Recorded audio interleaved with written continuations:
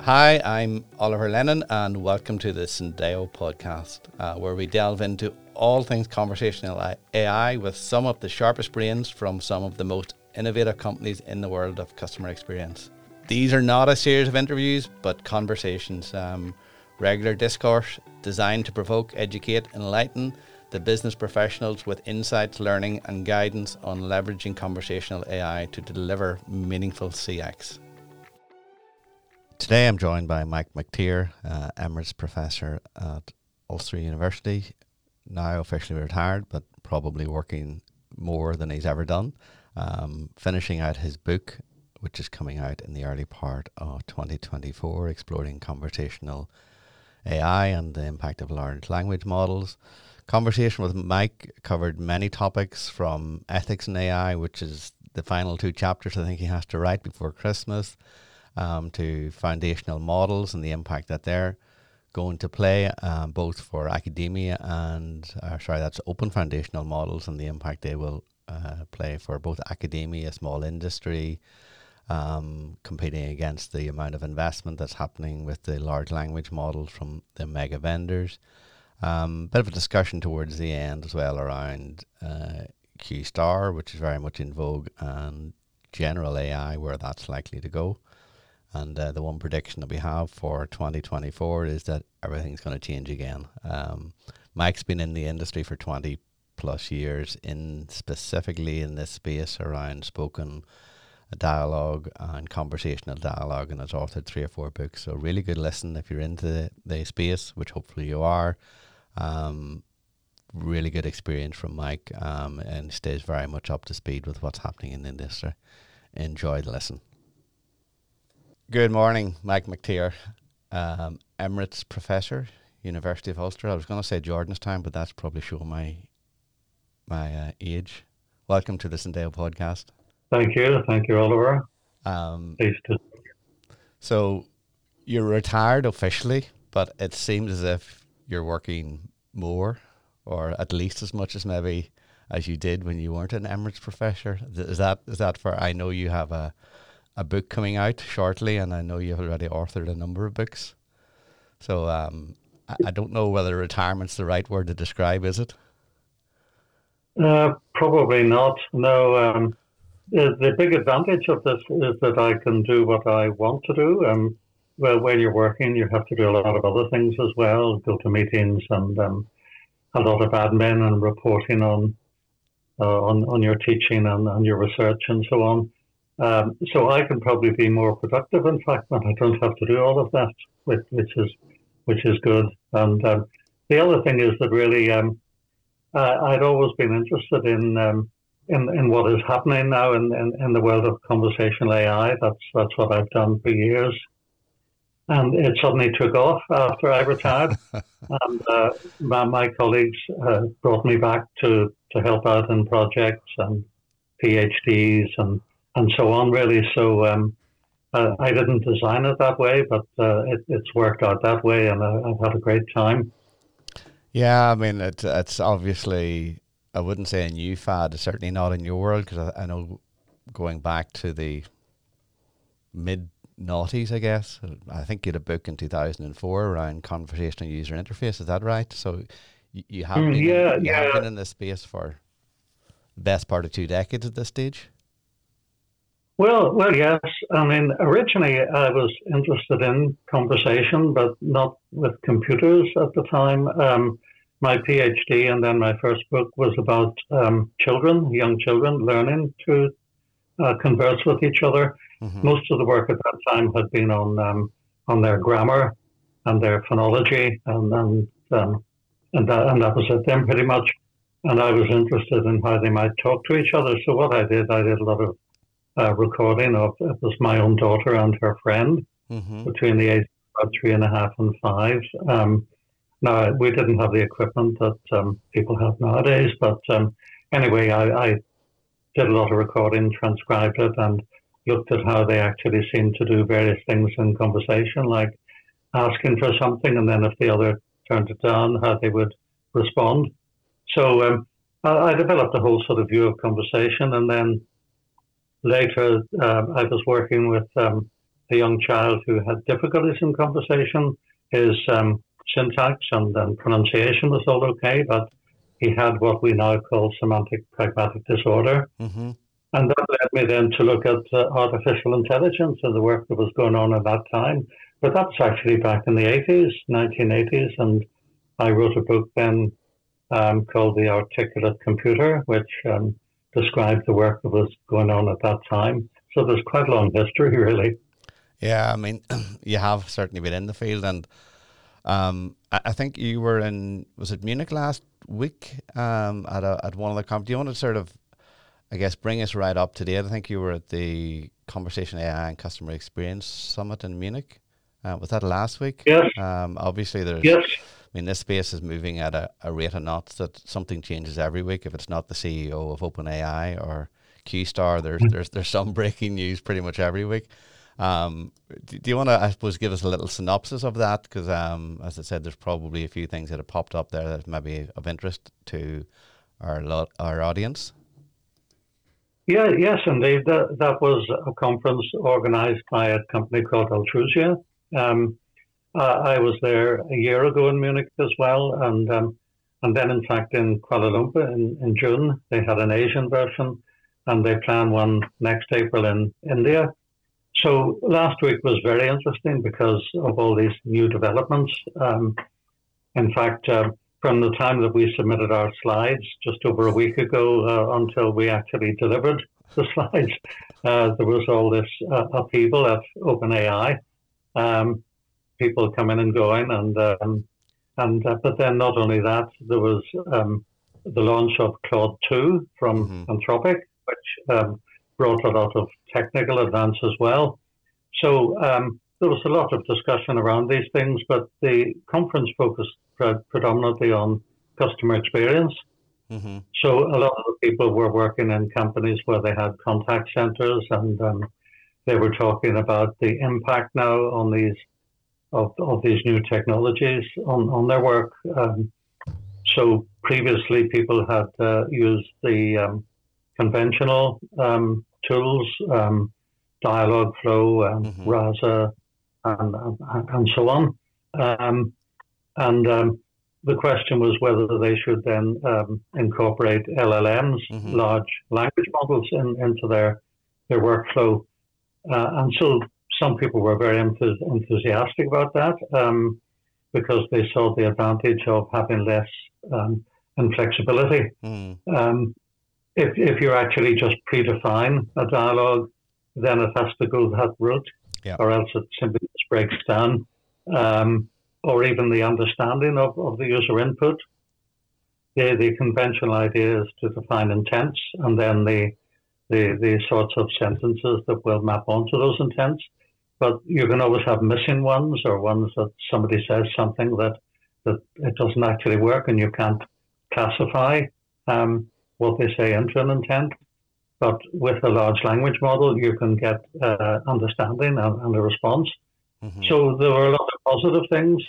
Well, then, on the other hand, people were looking at some of the other problems as well, like whether it would generate false information, what we call hallucination, or whether it might violate company regulations, for example, and then, or maybe disclose things that it oughtn't to disclose to the general public, and various sort of ethical things as well. So there was a lot of debate, and there were one or two very good talks about humanitarian aspects of the new technologies as well. Some of the speakers were emphasizing that aspect, that you have to have the human in the loop somewhere. Yeah. So all in all, it was a very good conference. I think the only problem is that it doesn't get available to the general public in the end. The attendees will get the videos and the slides, but otherwise it doesn't really get publicized the way an academic conference would have proceedings, because actually what we had was really very, very useful, and but there we are. Yeah, and as you said, I mean, the fact that you've had to change your slides, or they were changing daily up until the conference, it shows you not all about the technology necessarily, but it shows you the rate of change and uncertainty that's happening in this space. And just, you mentioned, companies using large language models, and it is obviously very much in vogue, or at least the thought process. I'm not entirely sure how many are actually, and we're involved in some of this ourselves, how many companies are actually using them in real live production use. There's a lot of pilots and proof of concepts, and I think the big concern thus far, and you mentioned there, is the hallucination. So how realistic is it, and how aligned to the company data, or the company elements that are really relevant, particularly in customer experience. I mean, what do you see is happening in that field? I know there are a couple of approaches around trying to address that. Do you see much development in that space? Well, first of all, the tools that I mentioned are all revamping now to incorporate LLMs. Mm-hmm. So you can have, Google, for example, have a hybrid approach where you could use the more conventional intent-based approach for more constrained interactions that really are what we call deterministic. Mm-hmm. So where there's not really much variation, but then you can use perhaps where something isn't understood, instead of just having a fallback like, I don't understand what you said, please say it again, which leads to an infinite loop. Yep. We'll actually go to the LLM and get some sort of response. So that was one thing, and there was a talk about the new platforms and how they're developing by my co-author on the book that's coming out very soon. Well, then coming round to the idea of whether these are actually being used, what people were discussing was where you could augment, so what's called retrieval augmented generation, Mm-hmm. RAG now for short, where you could actually not rely on the language model as such for your information. You would have your own company information that you wanted to be used, and that would be fed into the context basically of the prompt. There's quite a complex process of how that's all done, where you have to embed the documents first of all and put them in a vector database. Mm-hmm. There was quite a lot of talk about what those are like, some illustrations. And then when you had an incoming query, it would not actually be trying to get information from the language model itself, but actually from the documents in your vector database. So it would be answering things that you already had curated and were happy about. And the large language model would simply be producing the output text on the basis of that context. So there was quite a lot of talk around how that can be done, and where people were demonstrating a little bit how they had already done that to some extent. I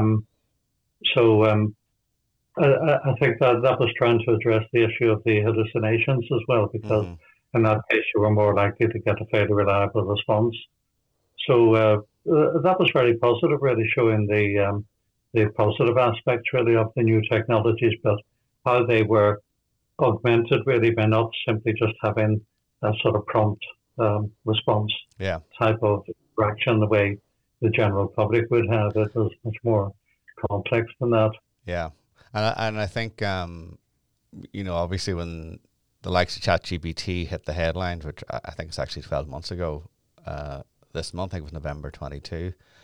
There was certainly within the industry a lot of talk about how this was going to replace a lot of systems, how easy it was going to be to develop chatbot technology or other levels of automation. But I think as the months have rolled on, organizations have started to see that while an interface such as ChatGPT or Claude is yes, from a consumer perspective, very easy to use to answer one or two sort of questions, when you need to put these systems into production for a high volume of interactions, and you need to be certain around the quality and quantity of information and guidelines, there's a whole other industry now spawning up around that, which we vendors, and I would include ourselves in that, tend to actually look at. So, these technologies, not only from the user perspective, but from the vendor perspective, tend to push us into other spaces that perhaps we hadn't thought about, nor did we have the obviously in this case the foundational model to start to leverage that, but it spawns I guess a whole new industry. Well, it has indeed, really. I mean, the basic idea that we thought of at first of simply just having a conversational interface, which is what ChatGPT and the others provide, is okay up to a point, but it doesn't really take you any further than that. And a lot of people just try to catch it out and just play around with it and try to see what it can't actually do. But then what has happened is that people have looked at a different way of interacting, where you programmatically have a whole sort of interaction beneath the surface with these mechanisms like LangChain, where you can be chaining together prompts, but you can't really do that with the basic interface. You're having to work from the API and are using one of these technologies like LangChain. And so there's a whole lot of programming can be going on beneath the surface, really. There have been some very good tutorials on that. That's the other thing that's been very useful, except that you could take up your whole time sort of watching these things. Every day there's a new webinar comes out about some aspect of it. And there are new articles and blogs coming out all the time. Not in the old way where we used to just have academic publications that maybe took a year between authoring and getting accepted and then published. These things are coming out on a daily basis now, really, and some quite erudite ones. I've just come across one from Microsoft, for example, about what they call AGI, so not just artificial intelligence, but artificial general intelligence. Yeah. And it's 100 pages. So the time to sort of plod through all of these, really, I don't know how people can keep up. I think that's one of the problems. And we'll come on to talk about that because I have a few questions around that. I know it's been in the news recently with QStar and AGI and how far we're away from that. But talking about new industries or new sub-industries, should I call them, spawning up, prompt engineering is one of those. That again, and I remember having this conversation on a previous podcast with who was it? It was Natalie Walker at Vodafone, and discussing about prompt engineering. And I was recalling back maybe 20 years ago when we were doing IVRs, and I know it's not technically the same, but the approach is very similar in the sense of actually understanding how to ask a question to elicit a response. And you or I could ask the same question in a slightly different way and get totally different responses. So while prompt engineering is a new industry, I think the concepts certainly have been around for a long time. I'm sure you've seen that because you've been at the forefront of a lot of this spoken interface aspect. I mean, what's your view on prompt engineering, and what is it learning from the past, and I suppose where is it going to take us in the future? Yeah, well, as I think I understand you, the original work in IVRs was the system would have a specially designed prompt to constrain the input from the user, partly because speech recognition wasn't really so good, nor natural language understanding. So in this case now we're talking about the input to the system to try and manipulate it in a certain way so that you get a certain sort of response. So that seems to be the case. I mean, prompt engineering has evolved, and there are all these fantastic jobs at the moment for prompt engineering. At the same time, there are some people saying that it's already dead and it's going to be overtaken by other things. There was quite a lot at the conference about prompt engineering and the various techniques. So differentiating between a very simple prompt that you might make to the conversational interface, which is fair enough. You can get a better response if you put in a good input, but more again programmatically. And so if you put in like several examples, like they call few shot prompting, and you wanted to do, say, some sort of reasoning. One of the very well known ones now is chain of thought prompting, where you're wanting it, for example, to do some sort of mathematical reasoning to work out some mathematical problem. And if you give it a few examples, it will more likely get the correct answer, and it will also explain how it actually got the answer. So prompt engineering really is working along those lines, really, that if you design the prompt in a very careful sort of a way, and there are so many variations on it now. I just saw a blog yesterday, again, about 30 or 40 pages of a document showing all sorts of different examples of how you can design and engineer your prompts. So, as I say, it's a very, very interesting discipline at the moment. Mm-hmm. And I think people who were conversation designers originally are now sort of becoming prompt engineers, because that's the way to actually manipulate and make use of the large language models and get the sort of response you want. And just your co-author, Marina, I think is coming from that prompt engineering. And I feel like a talk show host here, promoting a new book launch. Tell us a little bit about the book, which is coming out. I think you said it's available for pre-order in Amazon Prime at the moment, just as of this week, I believe, but coming out for full release in February of next year. Is that right? Yeah, well, that depends on us getting it finished as well. We have almost finished now, really, and we have to deliver the final chapters next month, just before Christmas. The publisher is A Press, and they have a very tight schedule because this is a very fast-moving field, of course, and there's no point if we take a whole year to get this out; it'll all be out of date. Marina is, as I say, she has a long background. Actually, she worked originally. She's from Russia originally, and she worked on the team that was API.ai. Yes. Now, that was quite a prominent. That was the old dialogue flow, wasn't it? Well, exactly. Yes, yeah. yes. Some of the team then moved to Silicon Valley.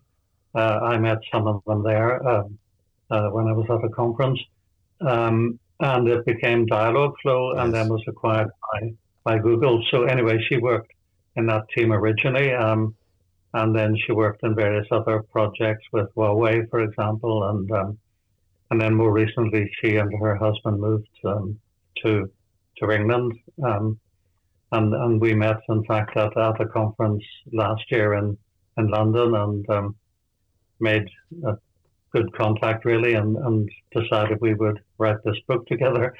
So the sort of general background to the book was that conversation design, as we knew it in the traditional way, was obviously going to be changing, and that there were great opportunities, but also challenges as well. And our idea was to write a book that would discuss these. And so we also felt that, well, there were two aspects to the book. One was that people need to understand the technology, as well as then the techniques. And so for the technology, you have the things like transformers and attention and so on, and then large language models. So we have a couple of chapters that describe that, but in hopefully a fairly non-technical language. It's not possible to be just conversational about that. But it's not. I've tried, but it's not. It very quickly descends into. I know, but the aim was that it should give people an understanding of the technology, because there's a lot of things people don't understand. And anyway, we thought this would help. Well, then the more practical aspects, and those are the bits that Marina has written more, were to do with the whole art of, or science, whatever you want to say, of prompt engineering. So there's a couple of chapters on that, and then one on actually the development of the new platforms, how Dialogflow and VoiceFlow and so on have grasped the impetus, really, of the new technologies. that's sort of the heart of the book, really. And then we've addressed. In fact, we still have to write this. We talked about evaluation. That chapter is just almost finished now. Really, that was quite challenging. How you evaluate the systems, and I wrote a bit on evaluating the performance of LLMs. Mm-hmm. And to my dismay, I saw a survey which referenced 500 papers. So there's really just so much coming out about this every day, really, benchmarks and so on. And then the chapter that we still have to write is one on safety and ethics. So we're coming around to that. And then we'll wrap up with the introductory chapter, which sort of starts you off at the sort of final words, which will be looking at what really the current state of the art is, really all the new developments and what we think the future will hold. As I said earlier, the problem is, of course, the book is very static. So once it's published, unless you some sort of website and continually update, so it's our aim very is to have general sort of information that's going to be a bit more long lasting, yes. and some of the new advances are just speeding up or having larger token inputs and so on. Really, they don't really affect the sort of Yes. core aspects of the new developments. Yeah, I mean, obviously, you're right. I mean, a physical book in this world must be, I'm sure it must be really difficult to structure in the sense of what to include and what not to include, because invariably you're trying to avoid the situation of, 2 weeks, 2 months. It's been surpassed by something different, something new, or it's been indeed maybe a topic that was quite or an item that was quite topical is no longer seen as a value. So Yeah, yeah.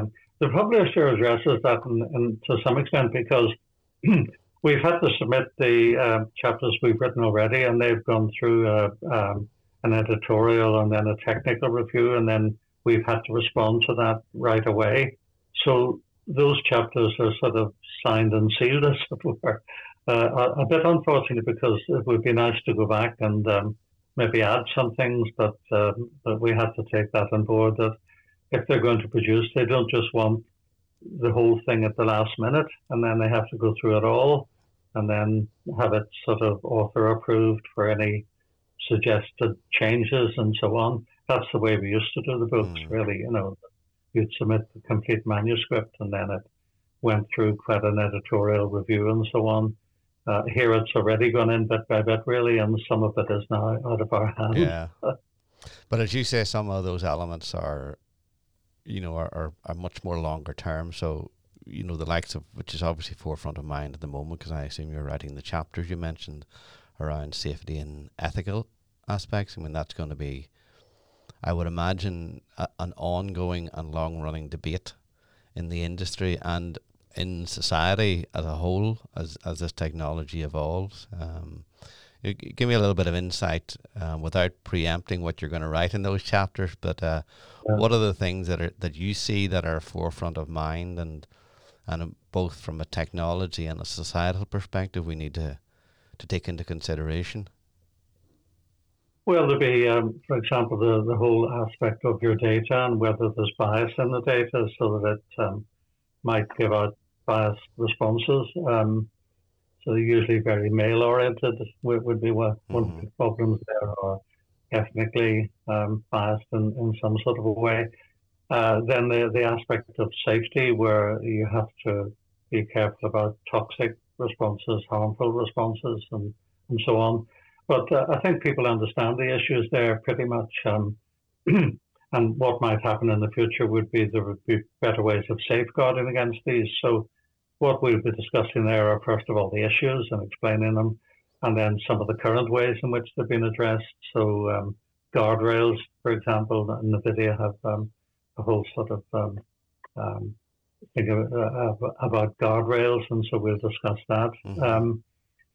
Well, then, of course, the other thing are the sort of regulatory things from the EU and so on.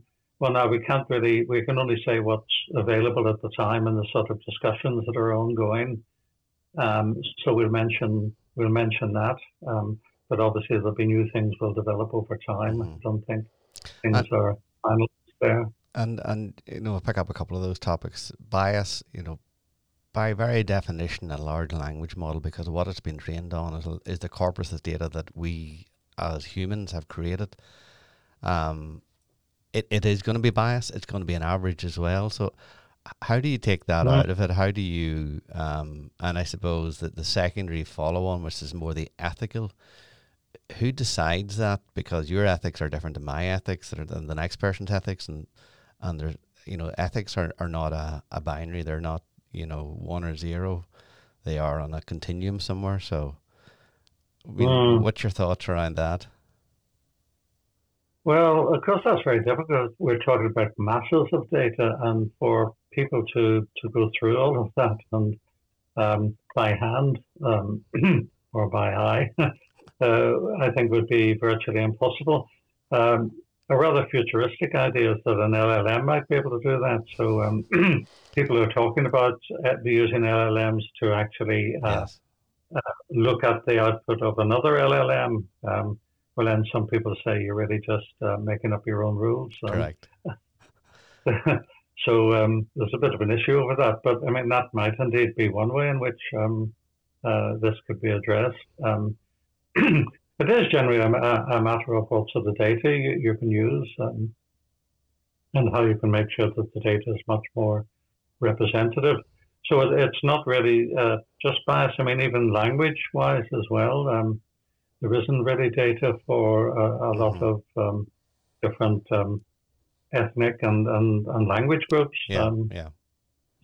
But that's really sparsity, really, and it's very difficult to overcome that, really, when you have what we call low-resource languages. And Mm-hmm. I mean, that's going to hit like African countries, uh, which have large numbers of speakers, but don't actually have a large amount of A data. corpus written, Uh, yeah. yeah. So I mean, that's always going to be a problem.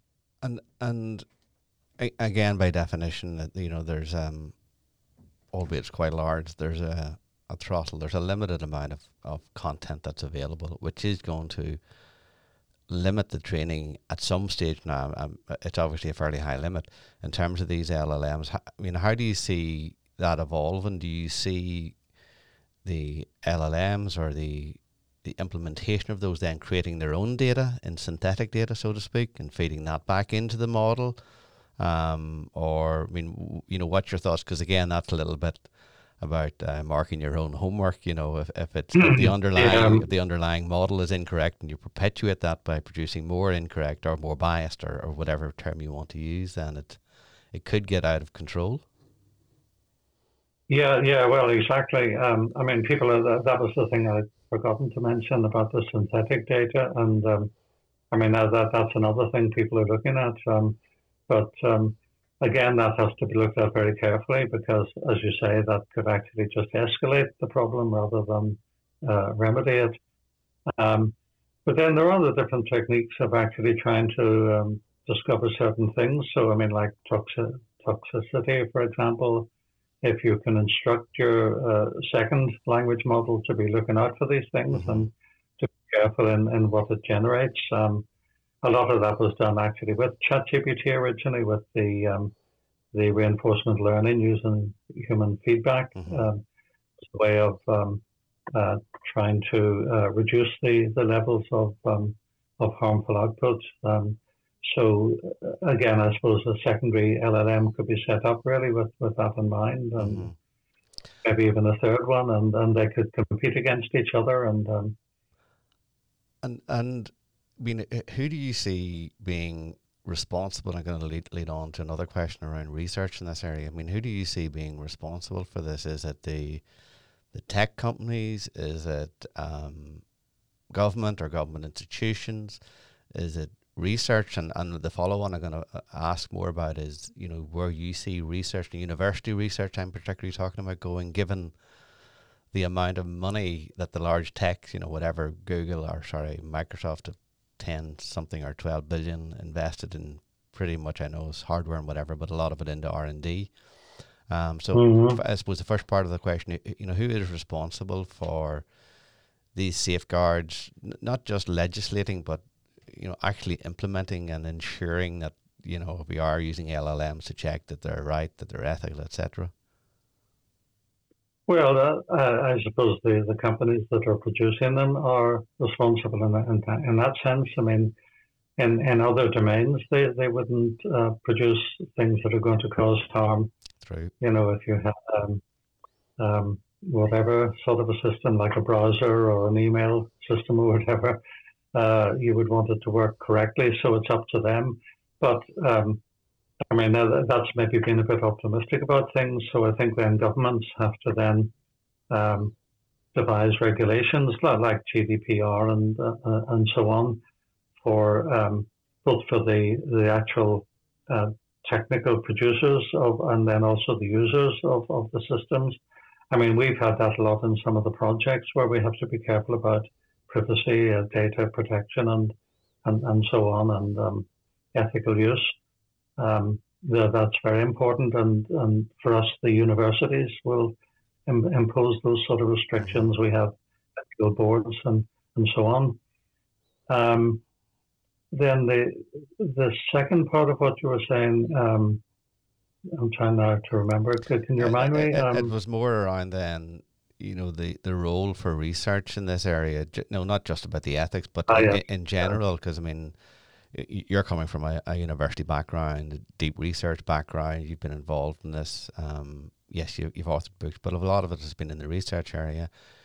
How do you see that? Because as I said, the amount of money being invested in this, in research and R&D, is huge by these large corporations, and indeed, not just the large corporations.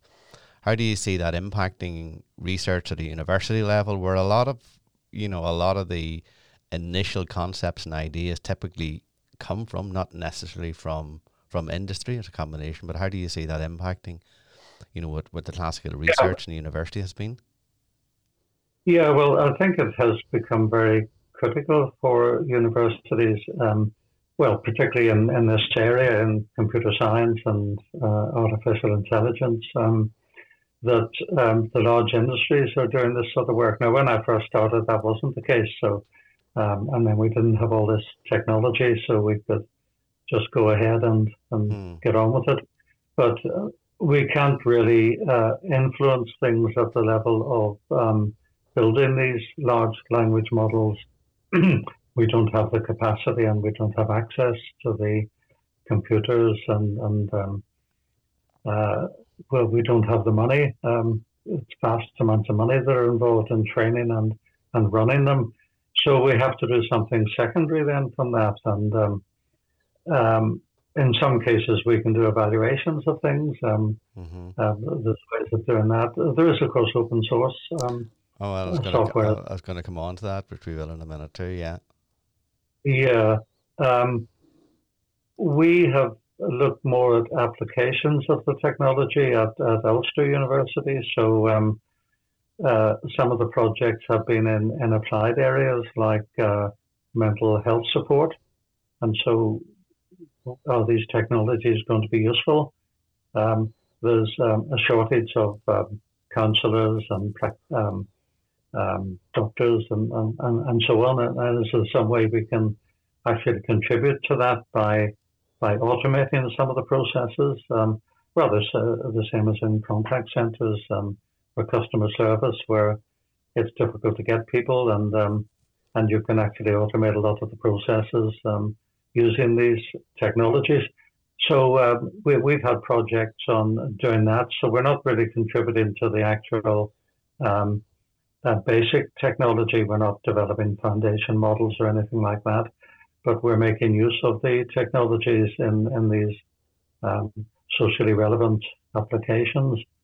There are still people who would be looking at some of the technical aspects of deep learning, for example, and but as I say, we can't actually do very much in that area of actually developing those systems.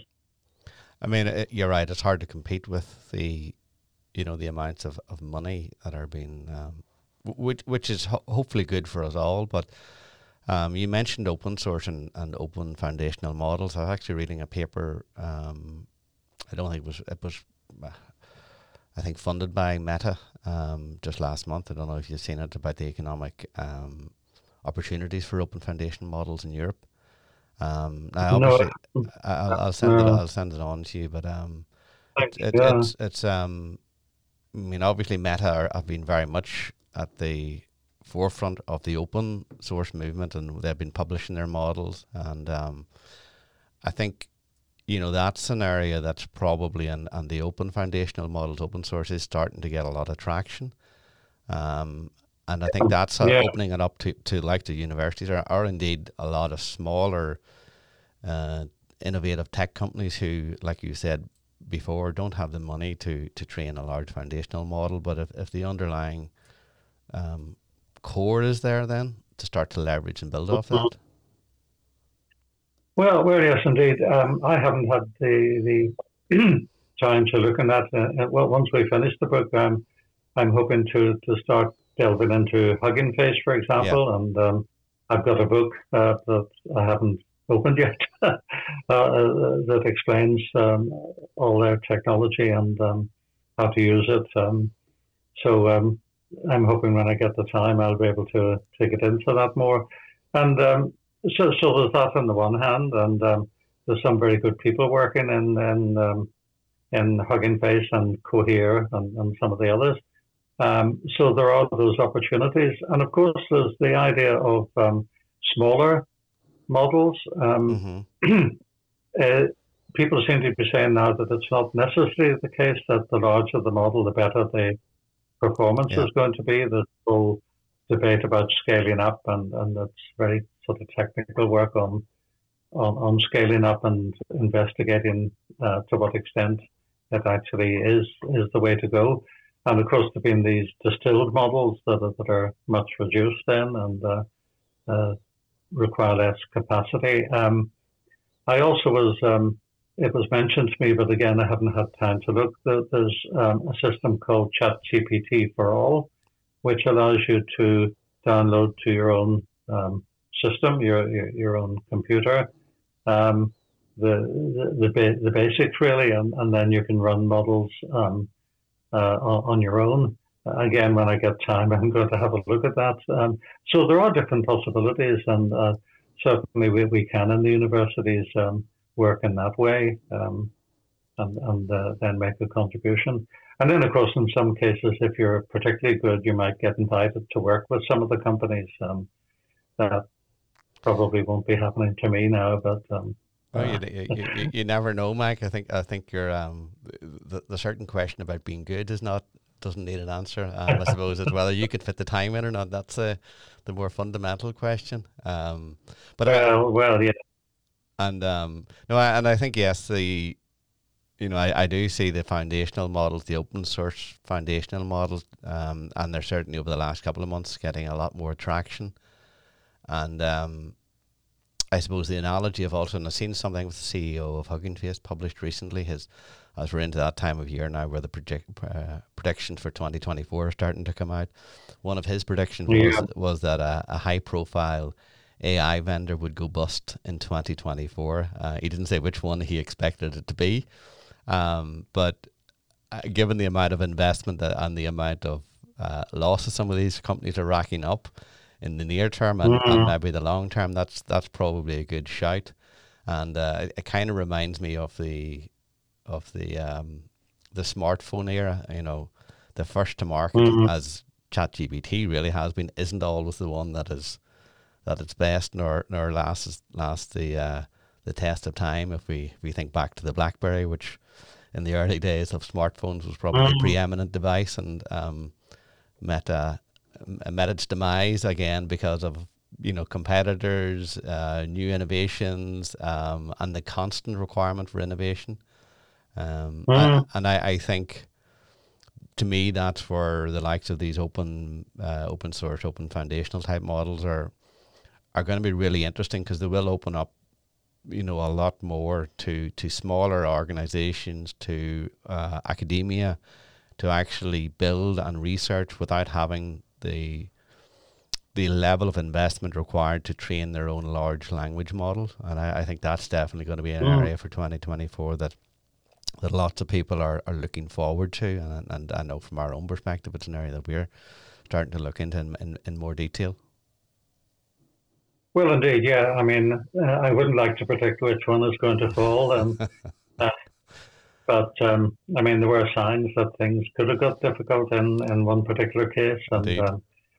um, I mean, the biggies like Google and Microsoft and so on, I think are going to be okay. But even there, I think Google felt that they were under quite a threat. Really, the whole sort of search Absolutely. was was was the thing that they were particularly worried about, and there's lots of others. And then if you go to the sort of second layer, the companies that um, produce the tools and so on.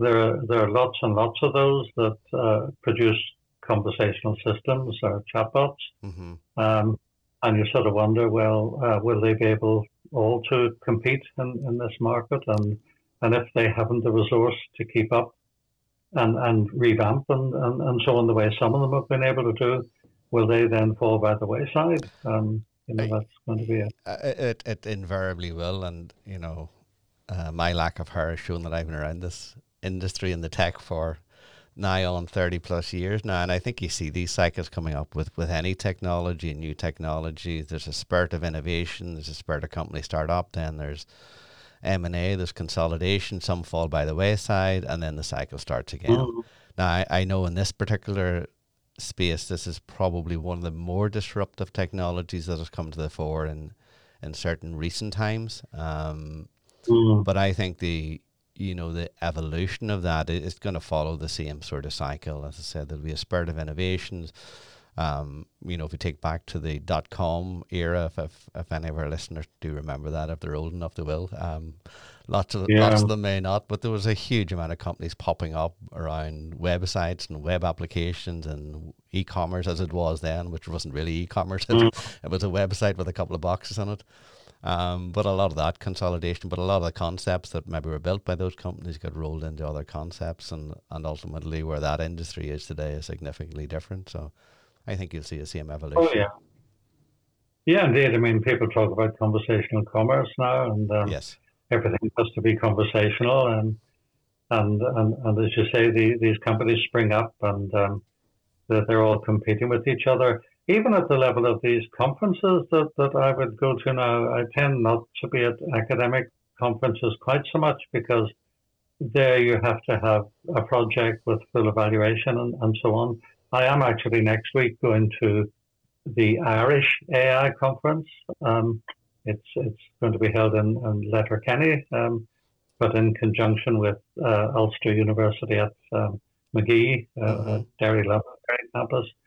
Um, and I'm sure there'll be some interesting talks there along these lines. Um, but as you say, things have moved on so much really, and it is going to be difficult for these smaller companies and then these conference organizers. There's quite a competition really at the moment between them to attract people like yourself and relevant companies.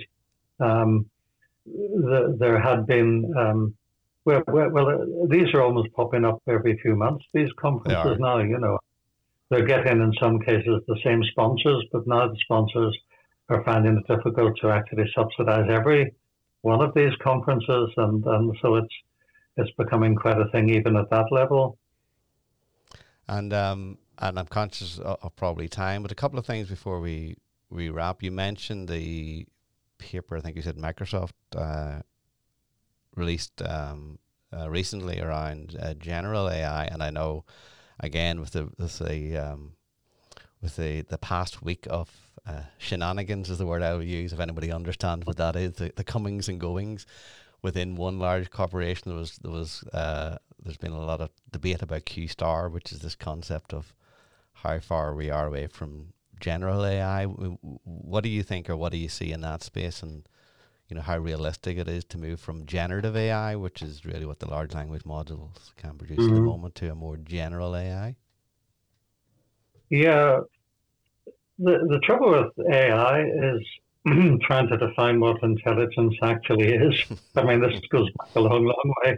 And people used to say, as soon as we found a solution in AI, then it's not intelligent anymore. That's just. But people seem to be looking at things like reasoning and planning. Planning is actually a key aspect of Q-Star that you mentioned. Um, Jan LeCun just said something fairly recently. I don't know if you saw that. No. You know the way the LLMs will generate. It's called autoregressive generation. So they, given the previous words or the context that they're given, they'll generate the next most probable word, and then they keep on doing that. It sort of seems remarkable, actually, that that's the way they produce this really fluent and fantastic output. But he's actually saying he doesn't think that's the way forward. And he thinks that some degree of planning comes into it. Now, I haven't looked into what he means by that. There was a lot of work in symbolic representation on planning way back in the 80s, and there's still some people doing that sort of work. But whether it's more based on training with neural networks, I don't know. But people are talking about agents, which would be intelligent agents that can actually perform a task for you. So they're not just giving a response anymore, but you're asking them maybe to plan a trip. You're going somewhere on a trip, and they'll actually do the whole process for you. They obviously would have been trained in some way on the elements of doing that. So that seems to be what people are getting at, that if you have that degree of intelligence, then you're getting more towards general intelligence, to be able to reason and predict and plan around all these different phenomena. Yeah. Indeed, and I think that's a perfect point just to conclude the conversation, because I'm conscious I've usurped your morning when you have still a couple of chapters of a book to finish before your Christmas feast. And you mentioned the word there about using prediction in generative AI. I think the one prediction I have is that everything is going to change in the next month or in the next 6 months, and I guess this time next year we'll do another podcast, and you probably will have another book coming out to talk of some innovation or change in the field. Yes, indeed. Well, that's the time passed so quickly. I didn't notice, actually. I've just looked at my Echo show here, and I can see the time. So it's been very enjoyable. Mike, listen, thank you very much for your time. I really appreciate it, taking it out of your busy day. As I said, you have many things to complete before Christmas. Good luck with finishing off the book or the final few chapters. I look forward to reading it in early 2024. And all the best, and thank you again. Well, thank you, Oliver. It's been a pleasure.